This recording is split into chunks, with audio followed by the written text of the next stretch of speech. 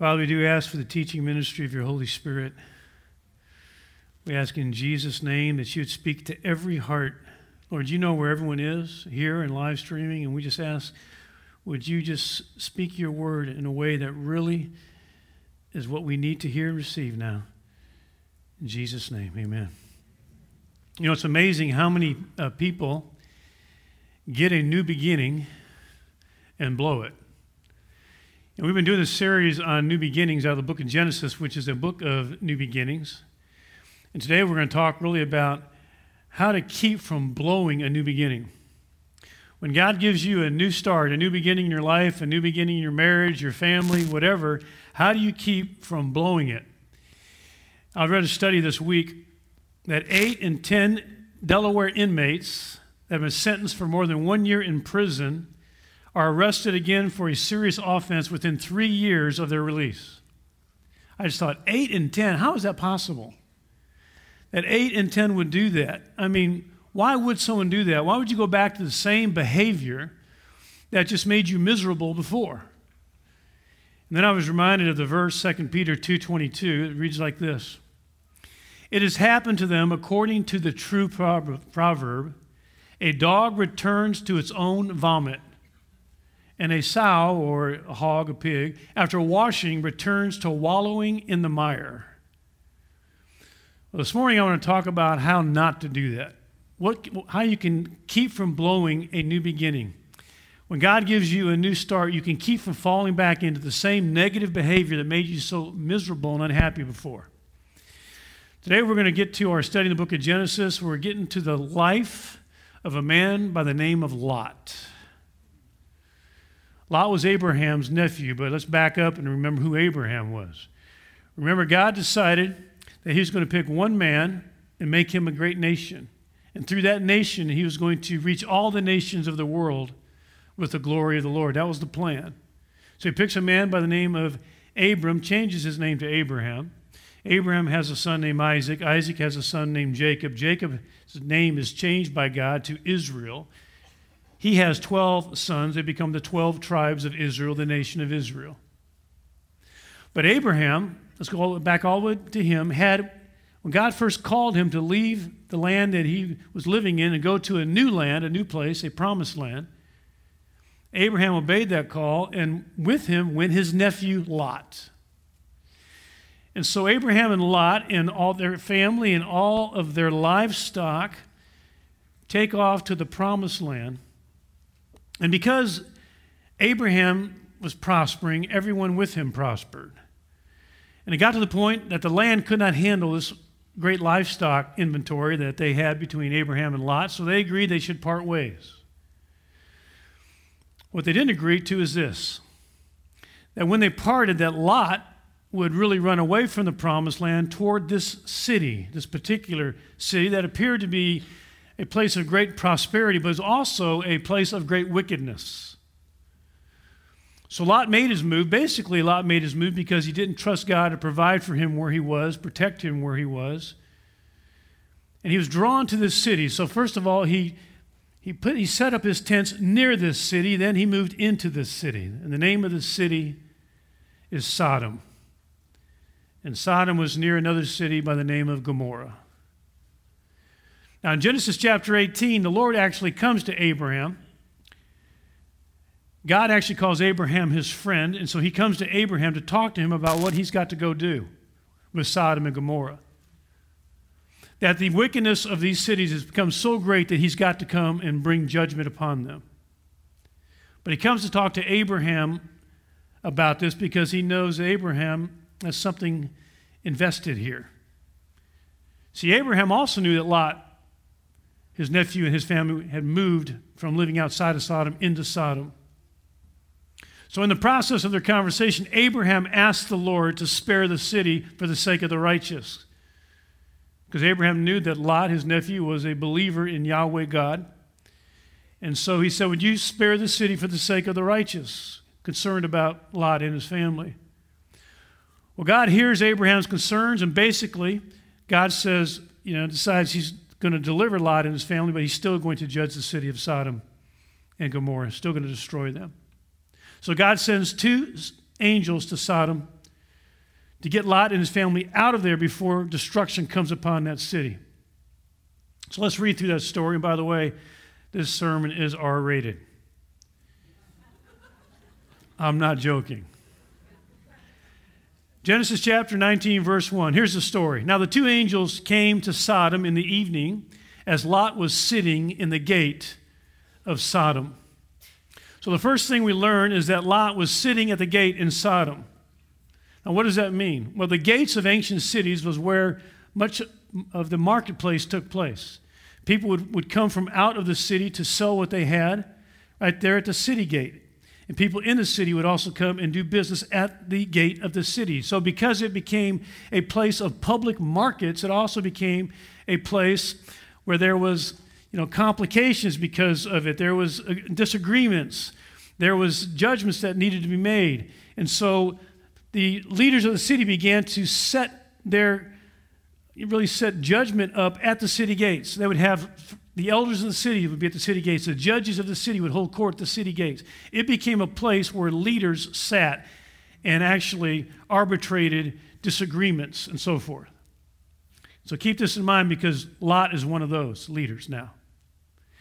Very likely Lot is a judge in Sodom, and we're going to see why I'm saying that as we read the passage. So Lot is not only moved from outside of Sodom into Sodom and is a resident of Sodom with his family, but now he's apparently a leader in the city, a judge. So let's read as the story goes on, because apparently his leadership hasn't made a very great impact on this city. Read the rest of verse 1 in Genesis 19. Now the two angels came to Sodom in the evening as Lot was sitting in the gate of Sodom. When Lot saw them, he rose to meet them and bowed down with his face to the ground. Now understand at this point that Lot does not know yet that these are angels, because these angels have disguised themselves as men. Oftentimes in the Bible, when angels appear, they appear as humans in disguise. So these two angels were on assignment from God, but they appeared as men. Lot does not yet know they're angels. Let's read on. Verse 2, and he said to them, now behold, my lords, please turn aside into your servant's house and spend the night and wash your feet. Then you may rise early and go on your way. They said, however, no, but we shall spend the night in the square. Yet he, Lot, urged them strongly, so they turned aside to him and entered his house. And he prepared a feast for them and baked unleavened bread, and they ate. See, Lot knows it would not go well for these two men. He thought they were men, remember? It would not go well for them if they stayed in the town square all night long. That would not be a good idea, not in Sodom. So he urges them, come to my house, stay at my house, and then early in the morning you can take off before anyone else wakes up. Verse 4, before they lay down, the men of the city of Sodom, the men of Sodom surrounded the house, both young and old, all the people from every quarter. Let me get a load of this. From every quarter of the city, all the people, all of the men, young and old, they come and surround Lot's house. Get this image in your mind. And they called to Lot and said to him, where are the men who came to you tonight? Bring them out to us that we may have relations with them. Now, your translation may not have the euphemism there and say, bring them out when we may have sex with them. That's what they're asking.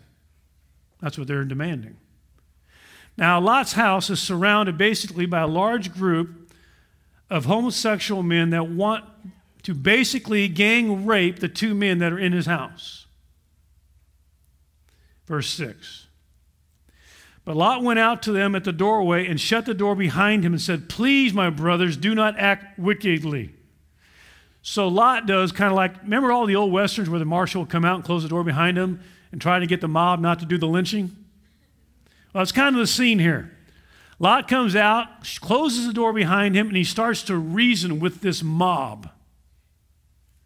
But his reasoning then turns into bargaining. And listen to the bargain he's about to offer them. Verse 8. Now behold, I have two daughters who have not had relations with man. Please let me bring them out to you and do to them whatever you like. Only do nothing to these men, inasmuch as they have come under the shelter of my roof. What? What are you saying, Lot? You're saying you're willing to throw your 2 virgin daughters to this pack of wolves? Really? Well, it turns out that this homosexual mob has no interest in his daughters. Verse 9. But they said, stand aside. Furthermore, they said, now they're talking about Lot, this one came in as an alien. And already he's acting like a judge. Now we will treat you worse than them. So they pressed hard against Lot and came near to break the door. So now they moved all the way close to Lot like a pack of zombies coming at him. And the closer they moved to him and reaching out to him, Lot's now he's got the door closed, he's back against the house, and the mob is pressing up against him. In the midst of that, we're nowhere to go. These 2 angels reach out and they grab Lot and they pull him inside and close the door real quickly. But as they do that, they also strike this whole group of men with blindness by the door. So they're no longer a threat to Lot. They're stumbling over each other out there in blindness. Verse 10.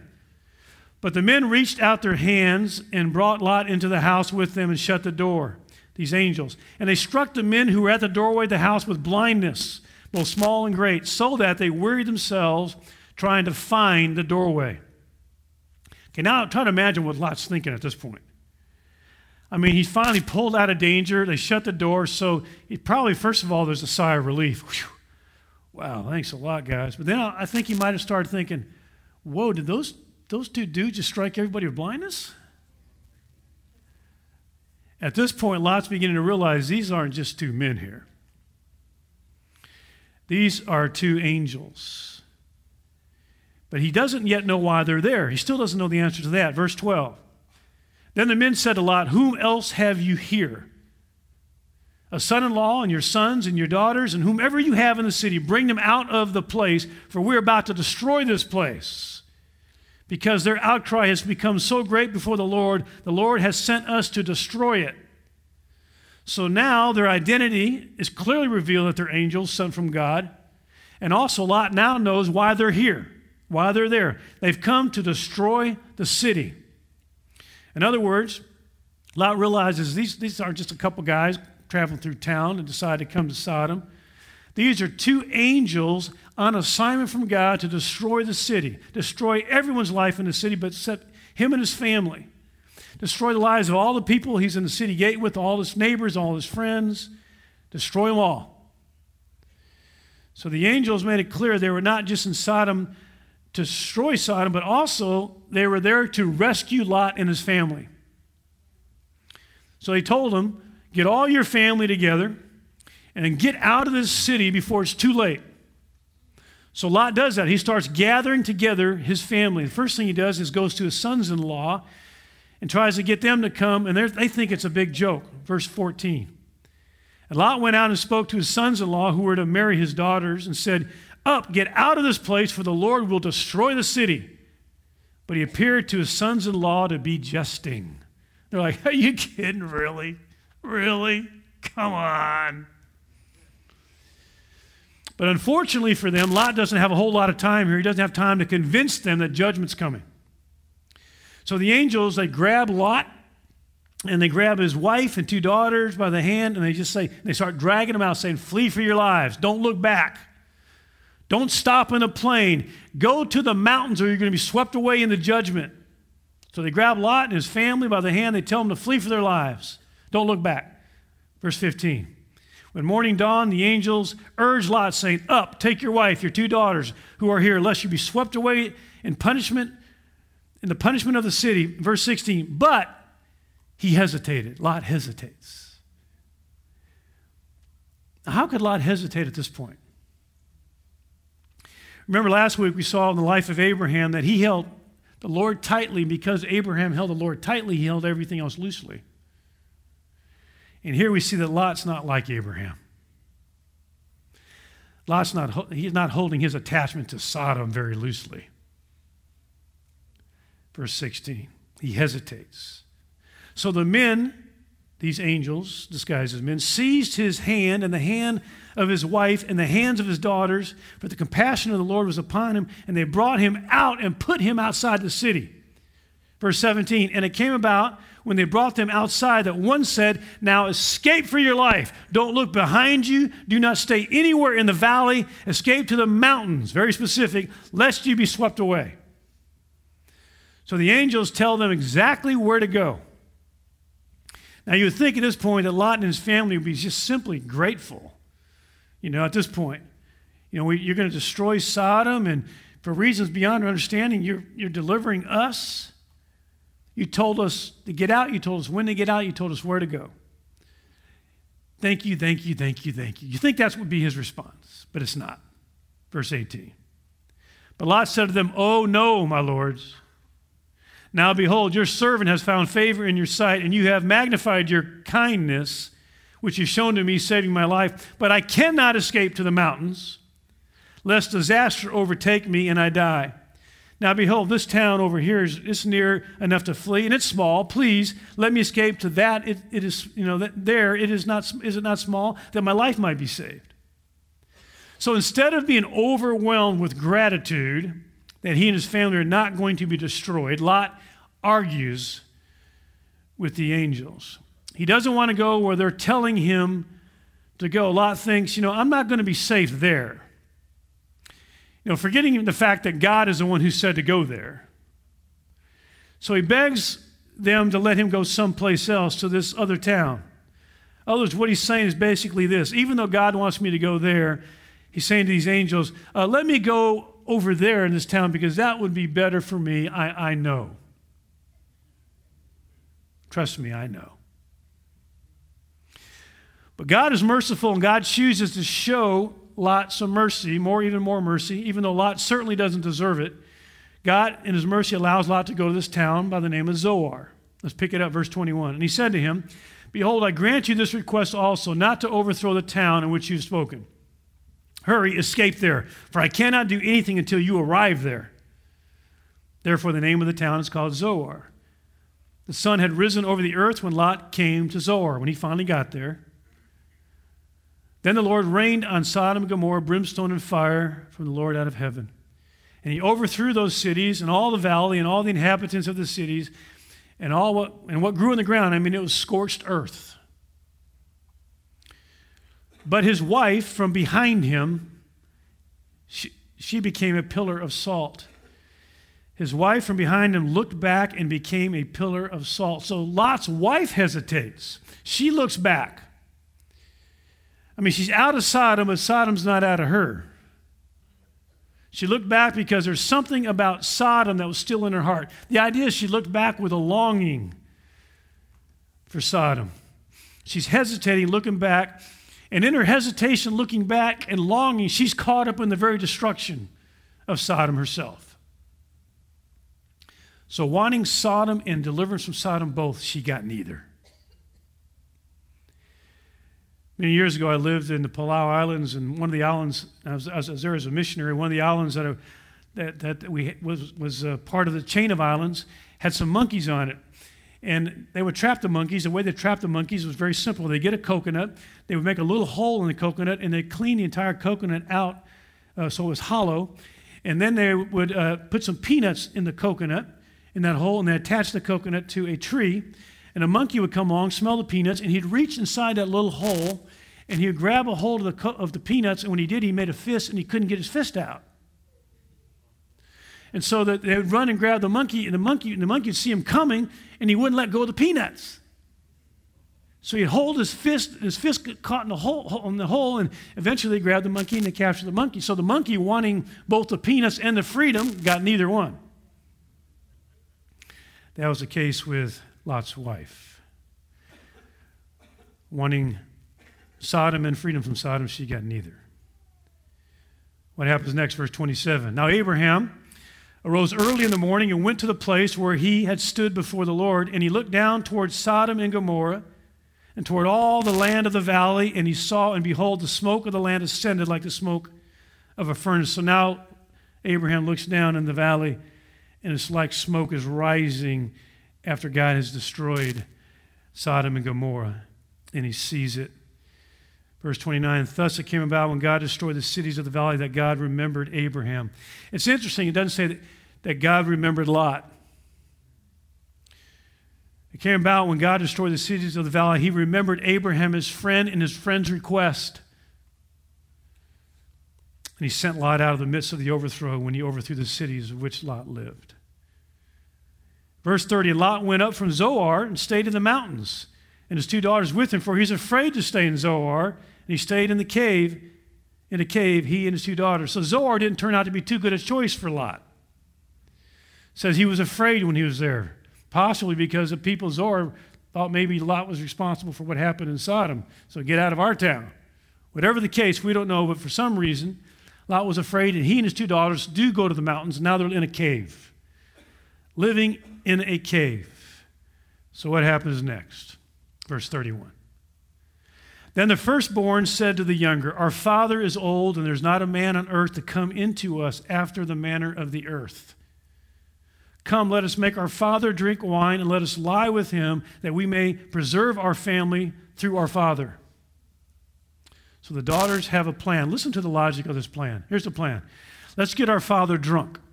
They don't think they're going to have any problem doing that, apparently. Then let's have sex with our father. I mean, they don't have any moral problem doing that, apparently. No moral concerns. And then they believe this plan is actually going to work. Verse 33. So they made their father drink wine that night, and the firstborn went in and lay with her father, and he did not know when she lay down or when she arose. And it came about on the morrow that the firstborn said to the younger, behold, I lay last night with my father. Let us make him drink wine tonight also, that you may go in and lie with him, that we may preserve our family through our father. So they made their father drink wine that night also, and the younger arose and lay with him. And he did not know when she lay down, when she arose. Thus both of the daughters of Lot were with child by their father. I mean, think about this. It's one thing to commit incest with your daughter. I mean, it's even worse to do it and not even know you did it. And even worse to do it twice and not even know you did it. So Lot, after being freed from judgment, does not respond the way that we hope he'd respond. I mean, with this honor and gratitude to God, and with this new beginning, God, I'm a new beginning with you. Thank you. I'm really going to do this thing well and right. Instead, he becomes so drunk he doesn't even know what's going on with his body.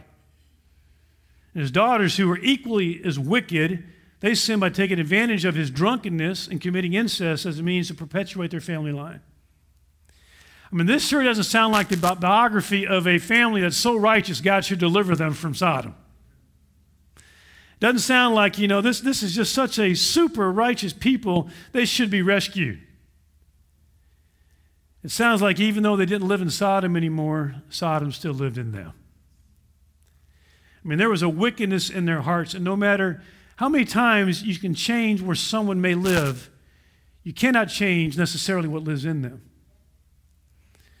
So Sodom was in the hearts of Lot and his daughters. Wickedness and unrighteousness and evil lived in this man and their daughters, and his wife, obviously, as well. And here's the consequences of it all. Here's the consequences of their actions. Verse 37. And the firstborn bore a son and called his name Moab. He's the father of the Moabites to this day. As for the younger, verse 38, as for the younger, she also bore a son and called his name Ben-Ami. He's the father of the sons of Ammon to this day. So the Moabites and the Ammonites, who would be the enemies of Israel throughout history, have now made their entrance into the world through the decisions, the choices of Lot. Now, what a contrast between Abraham and Lot. I mean, Abraham holds tightly to God and holds everything else loosely. Lot seems to hold to everything tightly except God. And so Lot got a new beginning with God, and yet he blew it. He wasted it. In fact, he made decisions that would actually work against the purposes of God well after he's dead and gone. And that's another contrast between Abraham and Lot. There's going to be, because of Abraham's choices, there's going to be blessings that are going to go well after he's gone to many, many people. And because of the decisions Lot made, there's going to be difficulty and affliction and war and suffering well after he's gone because of the choices he made. In the midst of all this, here's what the Apostle Peter writes about Lot. 2 Peter 2, 6 through 8. And if God condemned the cities of Sodom and Gomorrah to destruction by reducing them to ashes, having made them an example to those who would live ungodly thereafter. And if he rescued, listen to this, and if he rescued righteous Lot, oppressed by the sensual conduct of unprincipled men, by what he saw and heard, that righteous man, while living among them, felt his righteous soul tormented day after day with their lawless deeds. So he calls Lot righteous Lot. He sure doesn't act like a righteous man, does he? See, it's important that we understand at this point the Bible talks about three different kinds of people. And everyone in this room and live streaming is in one of these three categories. The first kind of person is what the Bible calls as a natural man. This is an unbeliever. The natural man, 1 Corinthians 2:14. A natural man does not accept the things of the Spirit of God, for they are foolishness to him. And he cannot understand them because they are spiritually appraised. You ever talk to somebody that's clearly an unbeliever, and as you're talking to them about the Lord, they just think that's all foolishness? It's foolishness to them, the natural man. That's one category a lot of people are in around the world. Second category is what we'll call a spiritual believer. In other words, a believer who acts like a believer. 1 Corinthians 2, 15 and 16. He who is spiritual praises all things. We have the mind of Christ. So now we got a believer acting like a believer, a spiritual man. But there's a third category of people, and that is the worldly or the carnal believer. In other words, a believer that doesn't act like a believer. I mean, they believed at one point, genuinely believed, but they are not acting like a believer. 1 Corinthians 3, 1 through 3. Brothers, I could not address you as spiritual, but as worldly, mere infants in Christ. I gave you milk, not solid food, for you are not ready for it. Indeed, you are still not ready. You're still worldly. For since there is jealousy and quarreling among you, are you not worldly? Are you not acting like mere men? So Abraham is a spiritual believer and Lot is a carnal believer. Abraham loves God, not the world. Lot loves the world. But he's also trying to love God at the same time. You can't have it both ways. So Lot tries to hold on to both God and the world, and you can't do that. The Apostle John talks about that in 1 John chapter 2, verse 15 through 17. Let's look at this passage here. Do not love the world, nor the things in the world. That's the one command in the whole passage. That's the command. Do not love the world, nor the things in the world. If anyone loves the world, the love of the Father is not in him. For all that is in the world, the lust of the flesh, the lust of the eyes, materialism, the boastful pride of life, is not from the Father, but is from the world. And the world is passing away, also its lust. But the one who does the will of God abides forever. So there's one command in this whole passage, and that is, do not love the world or the things of the world. And he tells us what the things of the world are. Lust of the eyes, lust of the flesh, boastful pride of life. Don't love that. Don't love materialism. Don't love sensuality, illicit sensuality. Don't be in love with that. Don't be in love with the pride of life and how people see you and worry about that. Don't love that. And then he gives an argument or the incentives for not loving the world. Here's the incentives. First incentive, he says, if anyone loves the world, the love of the Father is not in him. In other words, you can't have love for the world and love for God at the same time. Love for the world will push out love for God. And think about that. At times you're involved in those things like lust of the flesh and boastful pride of life and lust of the eyes. At times you're grabbed by that. Are you loving God at that time? Or is God, you're feeling distant from God because love for the world is pushing out love for God.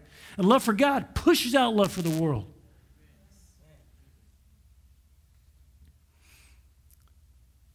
And he goes on to support that with an explanation. He says the reason for the world, that the world pushes out love for God is this. He says, all that is in the world, the lust of the flesh, lust of the eyes, boastful pride of life, is not of the Father, but is of the world. In other words, don't love the world because love for the world cannot coexist for love for God. It can't. You can't have them both. One will push out the other. You got to choose. But he gives two more incentives for not loving the world or the things of the world. Next one is this, verse 17. He says, the world passes away and the lust of it. Think about this. Who would buy stock in a company that you know is about to go bankrupt? Nobody. Who sets up house on a sinking ship? Let's say you got a ship that's slowly sinking, but you have a room in that boat. And you're making trips back and forth, fixing it up real nice. And you're putting all kinds of money into making it nice, and it's going down. Does that make any sense? Of course not. No reasonable person would lay up treasure where moth and rust destroy and where thieves break in and steal. The world is passing away. He says to set your heart on this world that's passing away. You're just asking for heartache and misery. So that's what happens to Lot and Lot's wife. He says, but he who does the will of God abides forever. By the way, the opposite of loving the world is not only loving the Father, but it's doing the will of the Father. And that connection isn't hard to understand. Jesus said, if you love me, you'll obey my commandments. There's a connection. If we love him, we do his will. There's a connection. So loving the Father in verse 15 and doing the will of God in verse 17 are not really separate things. If you love God, you love what he wills. It's empty talk to say I love God, but I don't love what God loves. So here's the difference back to Abraham and Lot. Here's the difference between Abraham and Lot. The key difference is Abraham is a spiritual believer. Lot is a carnal believer. And the bottom line difference is this. Abraham was God's friend, and Lot is a friend of the world. That's the difference. That is the bottom line difference. So here's the question for us is which one of those are you more like today? Which one is a better description of you? Are you more like Abraham, friend of God? Or are you more like Lot, friend of the world? You know, it's interesting that if you might be thinking, yeah, I think I'm more like Lot, and I'm not asking for a show of hands. I think I might be more like Lot, but I don't want to be that way. I want to be like Abraham. How do I get there? How do I change? The answer is by becoming God's friend. That's the answer. See, if God's your friend and you're in love with God and you're captured by God, here's how you handle temptation. You know, a couple of weeks ago, I gave you guys an assignment of taking those 4 throne room passages and meditating on those 4 passages. One is in Isaiah chapter 6, where Isaiah sees into heaven and he sees the Lord sitting on a throne, high and lofty, with the train of his robe filling the temple. And the seraphim, the 6-winged angels, are saying, holy, holy, holy. That's one throne room scene. Then Daniel chapter 7, we see the Ancient of Days sitting on a throne, surrounded by millions of angels and a river of fire coming out from the throne. That's another throne room scene. And then we also go from there to Ezekiel chapter 1, and Ezekiel sees these 4 living, these cherubim that have this kind of throne chariot that God is riding on in all his glory, and he's on the throne, and he's just glorious. And then we go from there to John chapter 4 and 5. We see God sitting on a throne, and we got the 4 living creatures talking about his holiness, and then you got 24 elders and all the angels, all these throne room scenes. And we start to press into worship, and we fall in love with this glorious God. And the more we fall in love with him and we're captured by his beauty, his splendor, his majesty, the easier it is for us to look over our shoulder and say no to temptation. The more I'm captured by the glory of God, the majesty of God, and I've tasted his goodness, the more I think about why would I give myself to pornography? Why would I give myself to how many materialism I can have? It's a lot easier to say no to temptation when you have this. And that's what Abraham had. Abraham, every time we see Abraham, we see him setting up an altar and worshiping God. He's captured by God. And God says, draw near to me, I'll draw near to you. Draw near to me, I'll draw near to you. Draw near to me, I'll draw near to you. And so Abraham becomes God's friend. God called him his friend. Because he loves God, it's easy for him to say no to the world. But here's the problem. If you do not do that, if you do not make friendship with God a priority in your life, then you will become a friend of the world. You have to. You're being bombarded 10,000 times a day with why you should be a friend of the world. You're being bombarded when you drive out of here on I-20 and you're seeing billboards that are saying, be my friend, be my friend. You need this to be happy. Every time you open a magazine, there's 4 colored ads saying, be my friend, you need this to be happy. You turn on TV and there's sensuality saying, oh gosh, if you could just have him or her, you'd be so happy. And so if you do not become a friend of God, you will become a friend of the world. And so the choice really is up to each one of us. You will not be as close to God as you wish to be or as you want to be. You'll only be as close to God as you choose to be. The choice is for each one of us. What will you choose? What will you choose? So if God gives you a new beginning, and by the way, Lamentations 3:22 and 3:23, let's read that. The Lord's loving kindnesses indeed never cease. His compassions never fail. They are new every morning. Great is your faithfulness. Every one of us can have a new beginning today. Today, his mercies, his compassions are new today. You can have a new beginning right now. But how do you keep from blowing it? How do you keep from falling back into the same type of pattern that made you miserable before, made your marriage miserable, made your family miserable, whatever? How do you keep from falling into that? The only way to do it is become a friend of God. Otherwise, you become a friend of the world. You'll love the world and the things of the world. And you'll fall back into the same miserable, unhappy pattern. Friendship with God is the way to not blow a new beginning. So what will you choose?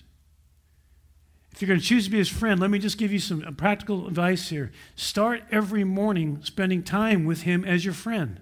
Start every morning in worship and prayer and listening to him and talking to him as your friend. He's not an imaginary friend. He is an invisible friend, but he's not imaginary. He's real. So don't talk to him like he's not in the room. He's in the room right now. He's in this room right now. And he wants to be your friend more than any of us want him to be our friend. And all he's wanting us to do is just come to him and just, take time knowing him, loving him. And then when you finish your devotional time in the morning and you head off to school or to work or wherever you're going, then what you do then is say, take that conversation with you.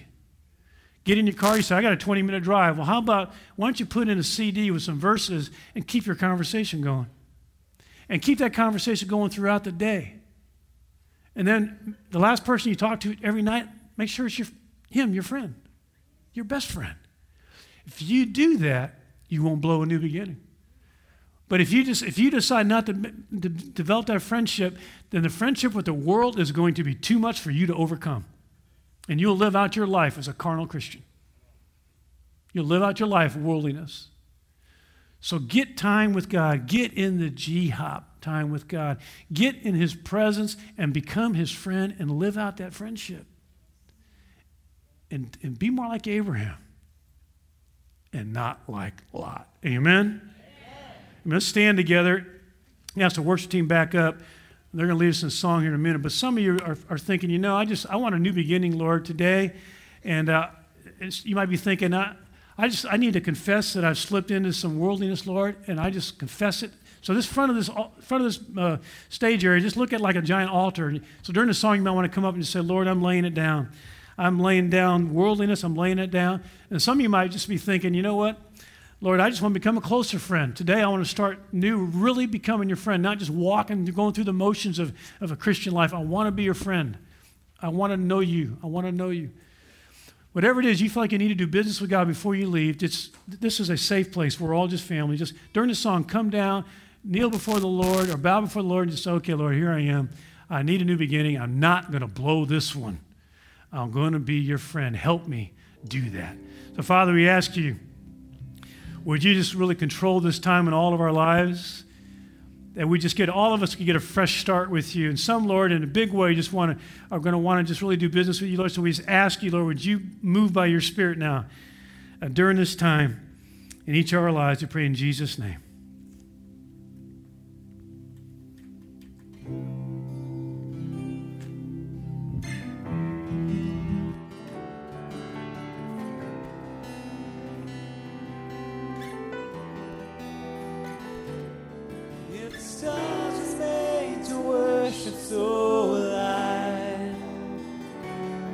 If the mountains bow in reverence so alive, if the oceans roar your greatness so alive, for if everything exists and lifts you high, so alive, if the wind goes where you stand, is so alive,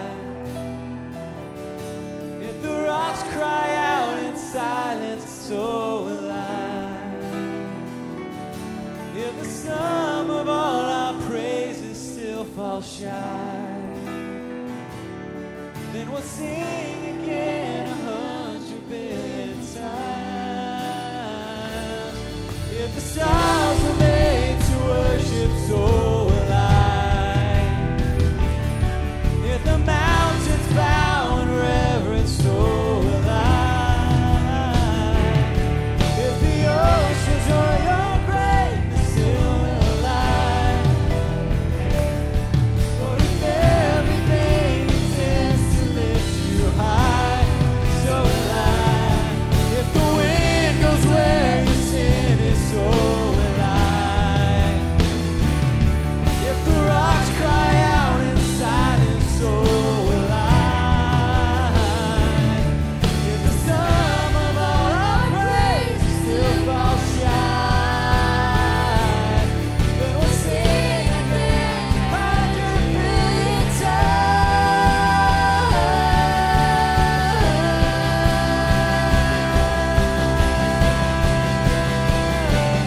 And I'll fall face down as your glory shines around. Yes, I'll fall face down as your glory shines around. Yes, I'll fall face down as your glory shines around. And God, I'll fall face down as your glory shines around. Father, we just confess that we hate all the times where we've run after the world. We hate it. Where we try to find our satisfaction, Lord, in lust of the eyes and lust of the flesh and boastful pride of life. Forgive us, Lord. Cleanse us, even all of us fresh today, Lord. Cleanse us. We thank you for forgiveness. We thank you that you love to just cleanse us with the blood of Christ. And Lord, we pray that you would make us more like Abraham than Lot. Lord, we want to be your friend. So I just pray, Lord, all of us, as we could find ourselves just continuing a conversation with you, leaning on you, trusting you, listening to you, speaking to you, loving you. So, Lord, take us there. Grow us up, Lord, that we really would be spiritual men and women and not carnal. So, Lord, fill us with your Spirit today as we leave this place, and use us to impact other people's lives as we shine the light of Christ and shatter the darkness all around us. And pray all this in Jesus' mighty name. And everybody says, amen, amen. God bless you guys. We have Connection Coffee in the back. If you're new and have any questions, please come back there. If this is your first time here, come up to the front. Let's welcome you. I'd love to meet you myself. And there'll be leaders up front to pray for you as well. God bless you guys. Have a great week.